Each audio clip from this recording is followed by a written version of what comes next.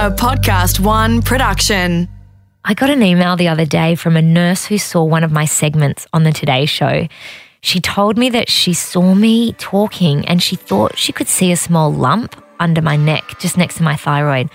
Of course, this has sent me into a spin because 6 months ago I came off medication for a thyroid condition that was discovered when I was pregnant with baby number 2. Now, I haven't had it checked out for about 6 months and now I'm quite worried that my poor thyroid is in trouble. I mean, I've got no symptoms and maybe it's just a lumpy neck or maybe it's something serious. It just feels like ever since having babies, my hormones have never quite recovered. And now I've got one more reason to wake up stressing at 3 a.m.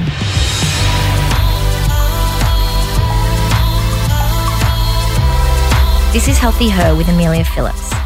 Two of the big issues us mums struggle with is weight and our hormones after kids. Endocrine disrupting chemicals, or EDCs, are everywhere and play a big part in disrupting hormones and weight. They're in plastics, pesticides, sunscreens, pans, tap water, fluoride, and even in our cosmetics. And they've been linked with diseases such as hypothyroidism, type 2 diabetes, Graves', Cushing's, endometriosis, and polycystic ovarian syndrome.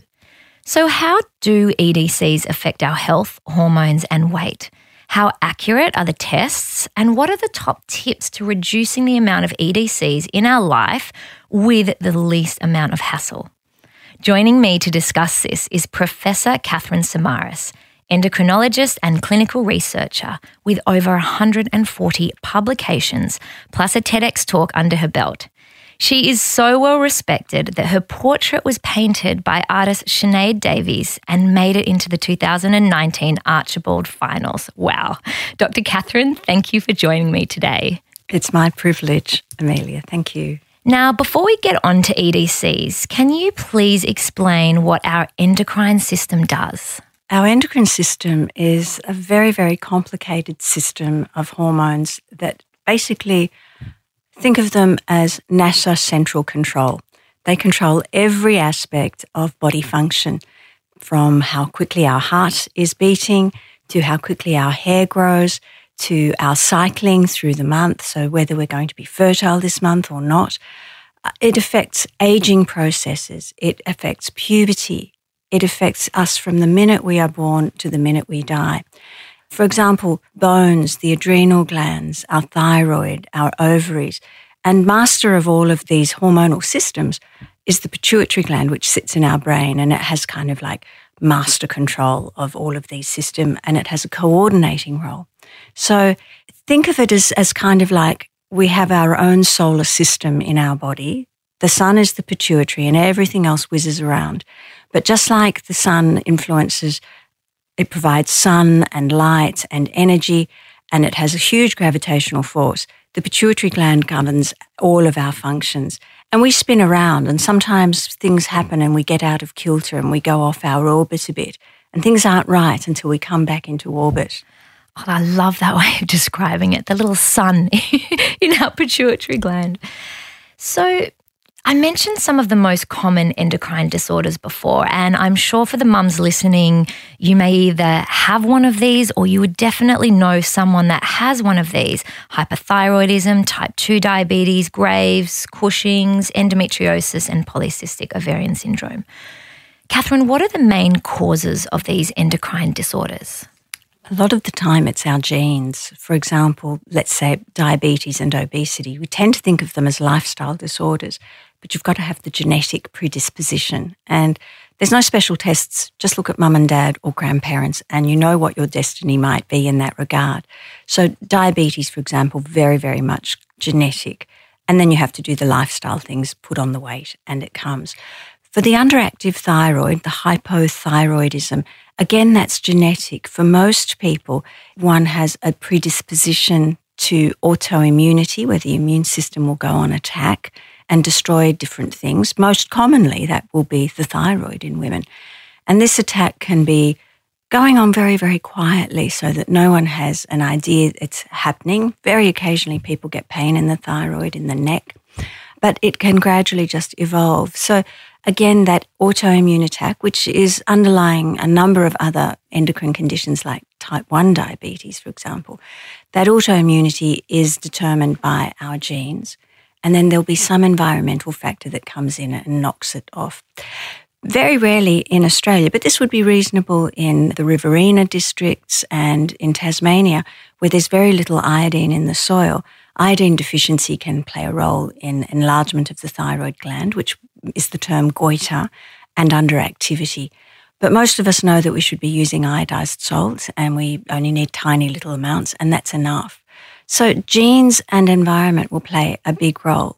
Okay, and when you're talking about environment, are we talking about lifestyle as well? Is that part of it? Because anecdotally, I feel like the prevalence of endocrine disorders has increased over the years. Is it just because we're getting better at diagnosing it, or is it actually on the rise? It is very much on the rise. The data show the numbers are increasing. We tend to think of lifestyle as what we put on our plate, our sleep, how much we exercise. But I think we also need to consider a number of other factors when we start talking about lifestyle, and they are lots of other choices that we make that you might not think are so important.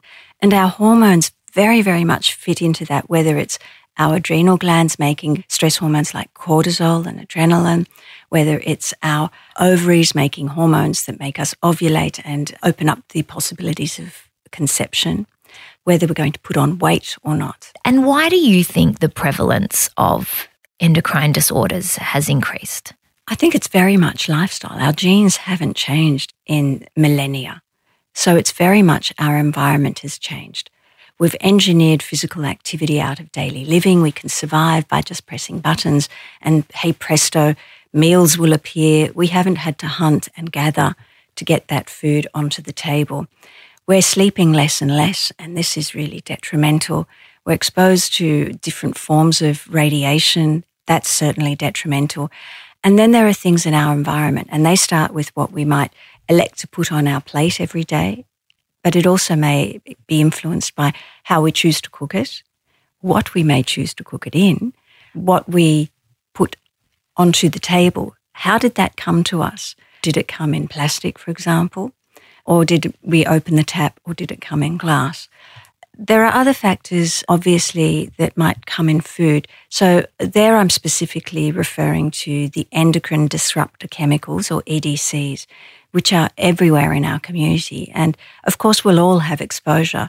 But my view is that limiting the exposure actually improves health across a number of domains, whether it's our metabolism, our various hormones, whether we put on weight. And there is even some data suggesting that they may hold some cancer risks. So they're really important things to be aware of, just because we have so much choice. And I want to delve into EDCs in a moment, but for the mums listening, how would they know if they were having a hormonal issue or an endocrine disorder? What are the early symptoms? Yeah, look, it's very easy in just a normal woman's life, especially when she has children that might be young or adolescent children, to put down the symptoms that you think that are just vague symptoms like fatigue, tiredness, to the 100 things that women do every day to care for their families. But tiredness, fatigue is the most prevalent symptom that something might not be right. And it may be thyroid, it may be blood sugars are creeping up. We can feel really tired even before we develop diabetes. And we know that diabetes may take 10 years to develop. But in that, what we call prodrome, or that pre-diabetic period, there can be symptoms like just feeling lethargic and tired. There might be some thrush, for example, as well, just not having energy. So I know in my life and in many, many women's lives, there are so many things that can make you feel like you're lackluster, you're not interested in things. The libido may not be brilliant. So there may be all of just these subtle things that we so easily attribute to the 101 things that a woman does that may actually be an endocrine problem. So at what point would you go and see a doctor about that? Look, I think women with children should see their doctor once a year for a good checkup.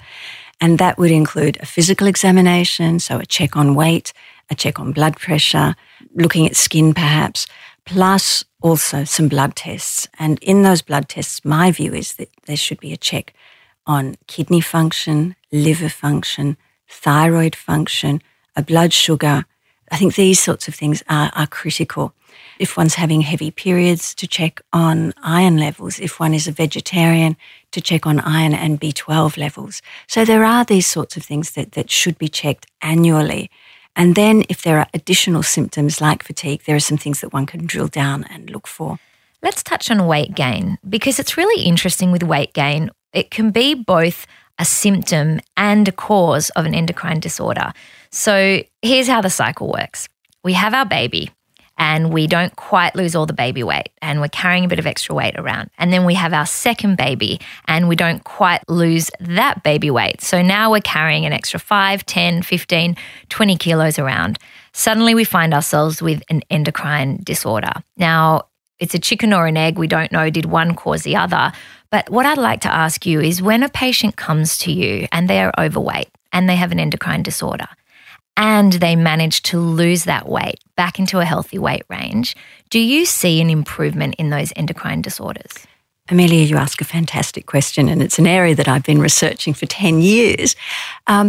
Carrying extra weight causes systemic inflammation. So this is fat tissue releases all of these chemical hormones into the circulation that basically can erode, eat up, destroy tissues. They contribute to joint inflammation and arthritis 10, 15, 30 years down the track. They contribute to atherosclerosis, so hardening of the arteries. They contribute to inflammation in the pancreas, which increases the risk of developing diabetes. So these inflammatory cytokines also rev up the immune system hugely in such a way that it can go on attack more. So if there is any underlying autoimmunity, that gets exaggerated and it's accelerated. So that weight in itself can definitely accelerate hormonal problems for the future. Carrying the extra weight also can contribute to polycystic ovary syndrome. And for people who don't know what that is, it's where people can start to have irregular menstrual cycles, start to grow a little bit of facial hair, even get a little bit of acne. So some women, when they're carrying the extra weight, even when they're in their 30s, can start having pimples again and start getting, acne. And that is a signal that, something is really awry there. So the weight has a fundamental role in determining whether you are going to live into a healthy 80, 90-year-old and be bouncing their great-grandchildren on your lap, and being able to chase them and participate in, all aspects of their care and lives, or whether in one's 60s and 70s one's starting to have what we call diseases associated with aging. So I want to caveat all this by saying something interesting, because pretty much 6 out of the 10 mums that are listening right now will be overweight or obese, because 64% of society is. What's interesting is I had an endocrine disorder, might still have it according to the nurse, and I have a BMI of 19 and I've never been overweight before, yet I still have this endocrine disorder. So I do want to say to the mums out there, it doesn't just discriminate on people carrying a bit of extra weight. It can happen to anyone, can't it? Correct. And, there are very, very lean people like you who will have autoimmunity. But if you were to put on 5 to 10 kilos, I guarantee you it would get worse. Right. So when you do have a patient that is able to lose the weight, do you see an improvement? You do. Which is wonderful. And where I think that is most obvious is in polycystic ovary syndrome. You also see it in the 2 types of diabetes, in Cushing's syndrome, obviously, where weight is such a big factor. So the weight is really important. So just like we check blood pressure and make sure that that's perfect, we should be really conscious about weight. Something that really rings a very strong memory for me from my 12WBT days. So when we were, helping thousands of women and men lose weight, was the amount of feedback that we got from members who said, I've had an endocrine disorder for many years and I attributed my stubborn weight gain and difficulty in losing weight to this endocrine disorder. But as soon as I got my calories under control and exercised more, the weight fell off me. And I always find that really encouraging. And I think it's really good to know that even if you do have an endocrine disorder, the weight still can come off you. And sometimes it is just a matter of really focusing on how many calories are you actually consuming in a day and how many are you burning. And calories get a bad rap at the moment. There's a lot of talk about, people don't like counting calories. But if you have an endocrine disorder, would you agree with me that doing whatever you can to monitor that calorie intake, whichever, diet you want to follow, is really important? I completely agree with you, Amelia. What I would say to those, don't count your calories. I would say, how do you manage your finances? Don't you want to know how many dollars you have in the bank before you go on a big spend? And I think it's that kind of honesty. Look, trying to diet, trying to count calories is tough. Nobody would say that it isn't, but it's fundamental. And if one isn't doing that, you're kind of waiting for a magic wand. And I wish there was one, but there isn't. And I know there'd be a lot of people listening thinking, well, diets don't work anyway. So I guess the message I'm trying to give is that we need to focus on finding a sustainable eating regime that works for us, that is just the correct amount of food we should eat every day, which is usually between that 1,200 to 2,000 calories a day, depending on age, weight, height, and activity level. That is not a diet. It's just sensible eating. And to your point, Katherine, about finances, it's the same message, isn't it? Just like we aim to spend less money than we make, we should aim to consume the same or fewer calories than we burn off each day. Correct. So to lose weight and to keep it off, you have to eat fewer calories most days of your life, now, in the future, forever. Otherwise, if you've been overweight, the minute the calories start creeping up, and I don't care if they are carbohydrate calories, protein calories, fat calories, foods grown by Vestal virgins by the phase of the moon calories. Your butt doesn't differentiate. The butt does not differentiate. And if you've lost weight, everybody who's lost weight will know how hard it is. And that one little slip and suddenly there's extra 2 kilos on the scales. So it is about calories. Calories seem like the demon to so many people, but the evidence from studies shows that the people that lose weight and keep it off, it doesn't matter what style of eating they're eating fewer calories now and for the future.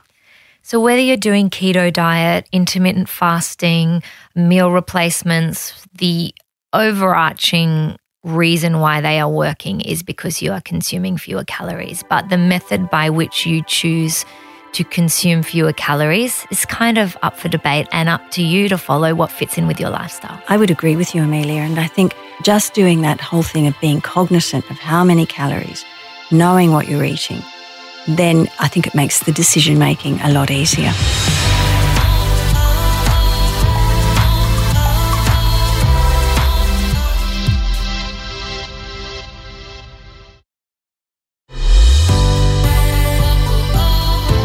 Let's talk about endocrine disrupting chemicals, or EDCs. They can be found in food, in personal care products, cosmetics, pharmaceuticals, pesticides, plastics, flame retardants, water and soil. Oh my goodness, it's overwhelming to think about it. It can be such a daunting job trying to reduce exposure. In your mind, what are the worst culprits that we should be focusing on first?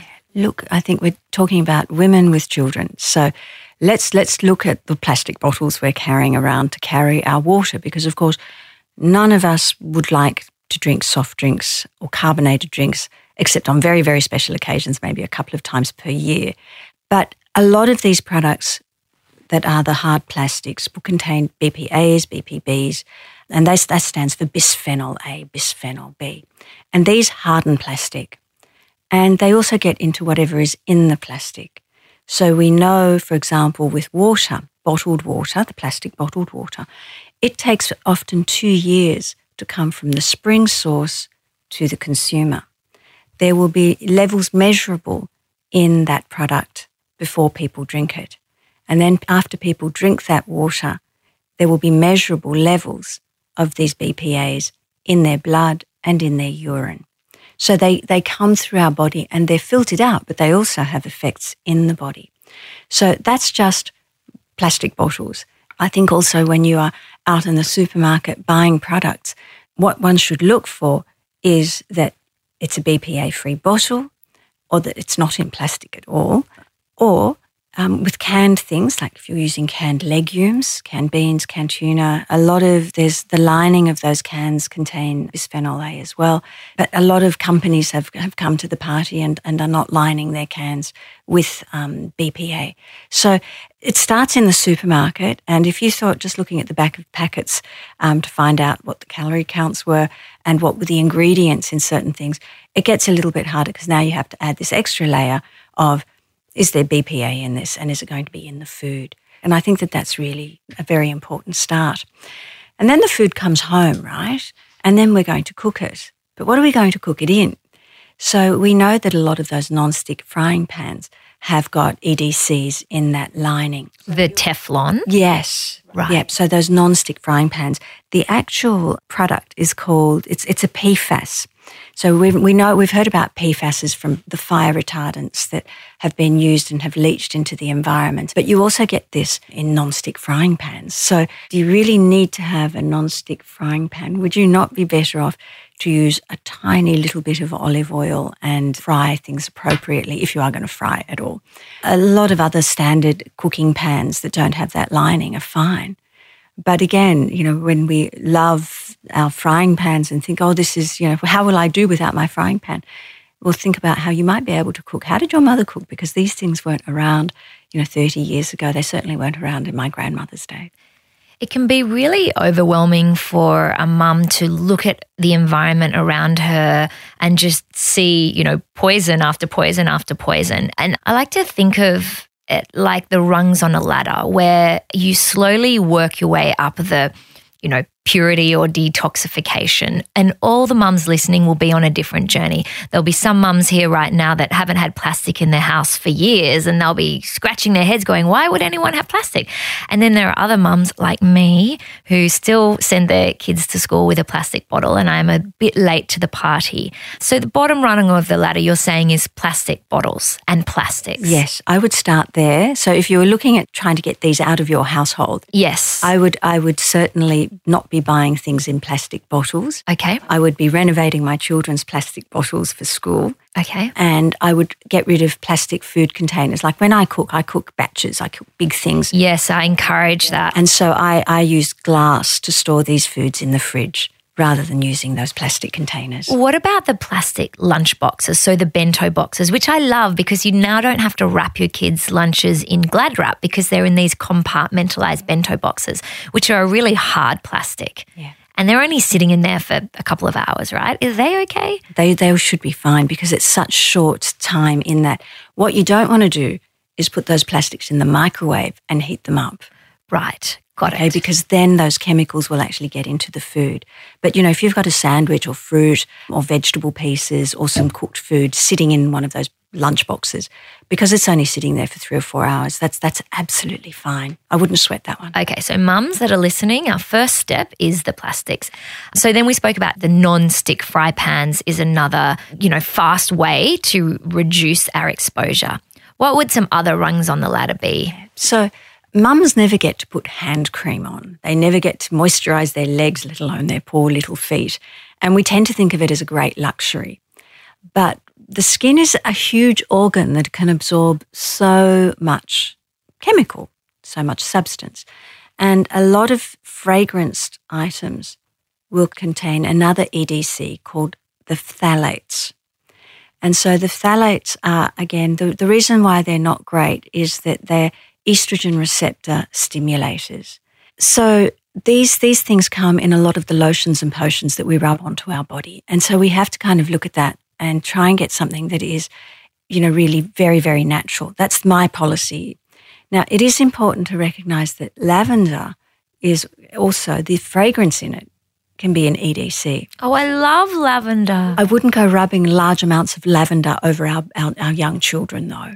Right. So are you talking about the essential oil lavender or the, chemical scent of lavender? So even the essential oil. So use the essential oil as it should be, a dot on the wrist, yes, a dot at the temple. Because it's a sleep spray aid. Exactly. A lot of us mums will put a few dots on our kids' pillows to help them sleep better. Exactly. So a spray on the pillow, absolutely fine.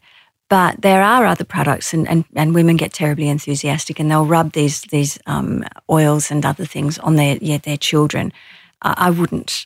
All right, so I'm hearing these rungs of the ladder, and I think that's the real take home here is that we're not going to go home and just turn our house inside out because it's not sustainable and, it's just all too overwhelming. So you start with the biggest culprits first and then you slowly work your way through. And, there are some quick wins. For example, there are some beautiful skincare products out there now that are natural. They will clearly call them out. No sulfates, no phthalates. And so trying to focus on those, I think, is quite a quick win as well. Absolutely.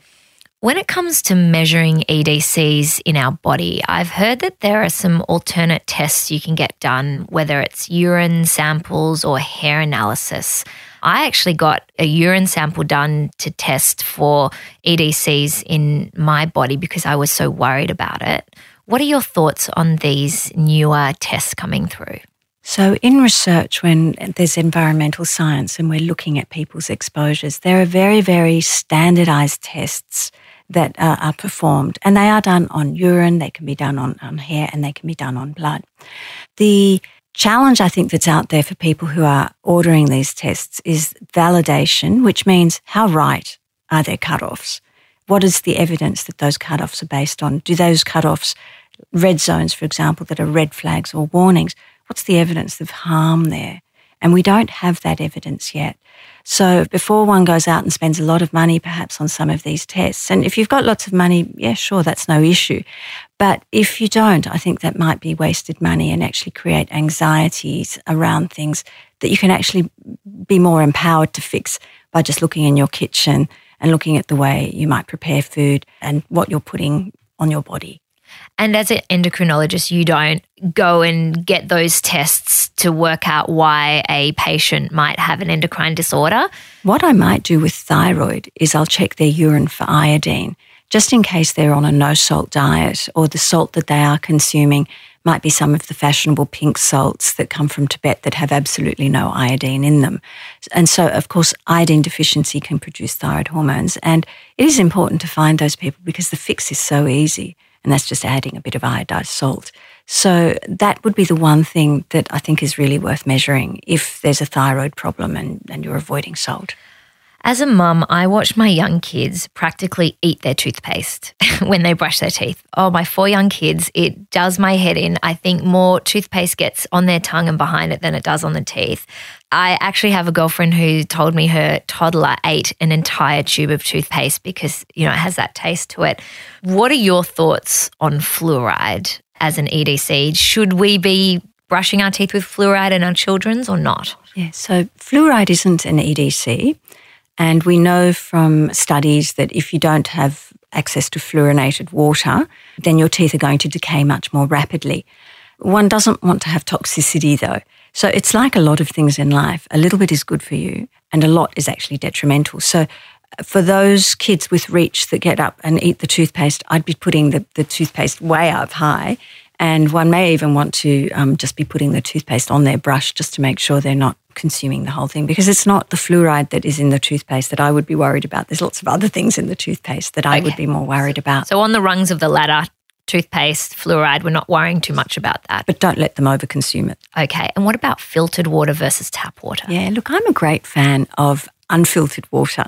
One of my great research interests is actually the microbiome.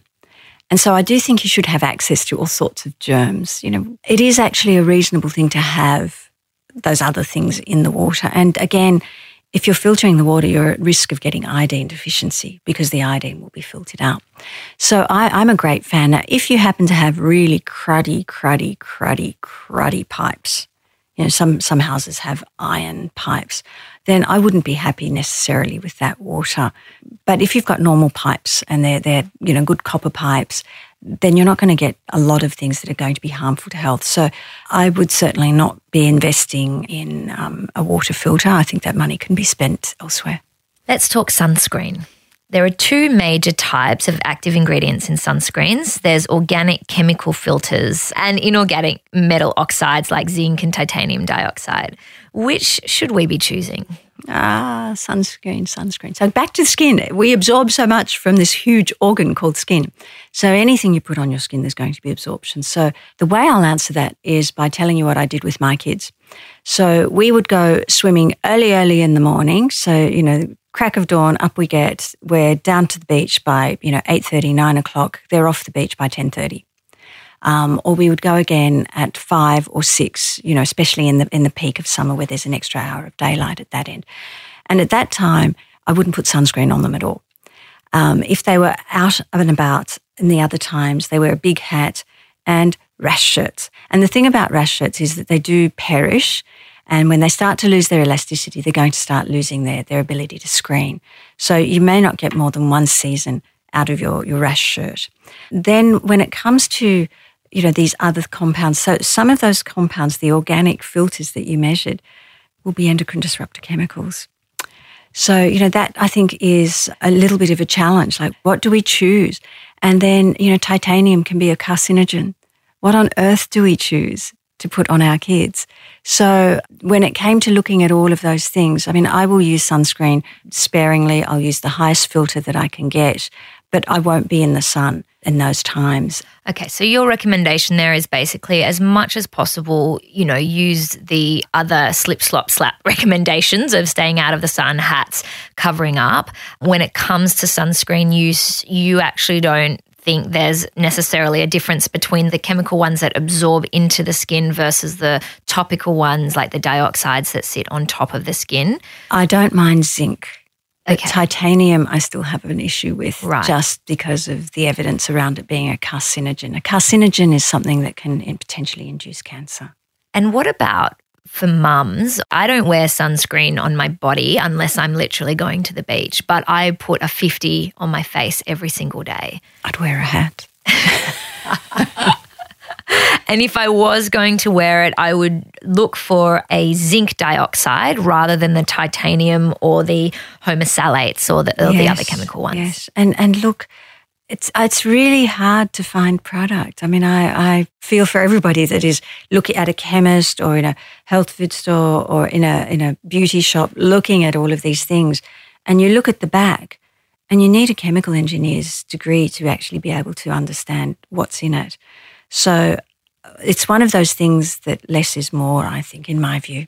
Finally, for those mums out there feeling worried or overwhelmed at the idea of reducing exposure, what is the simplest first step they can take to reducing their family's exposure to EDCs? Get rid of the plastic bottles, replace plastic with glass where you can. Katherine Samaras, thank you so much. You're welcome. Now, my neck, what do you think? Show me.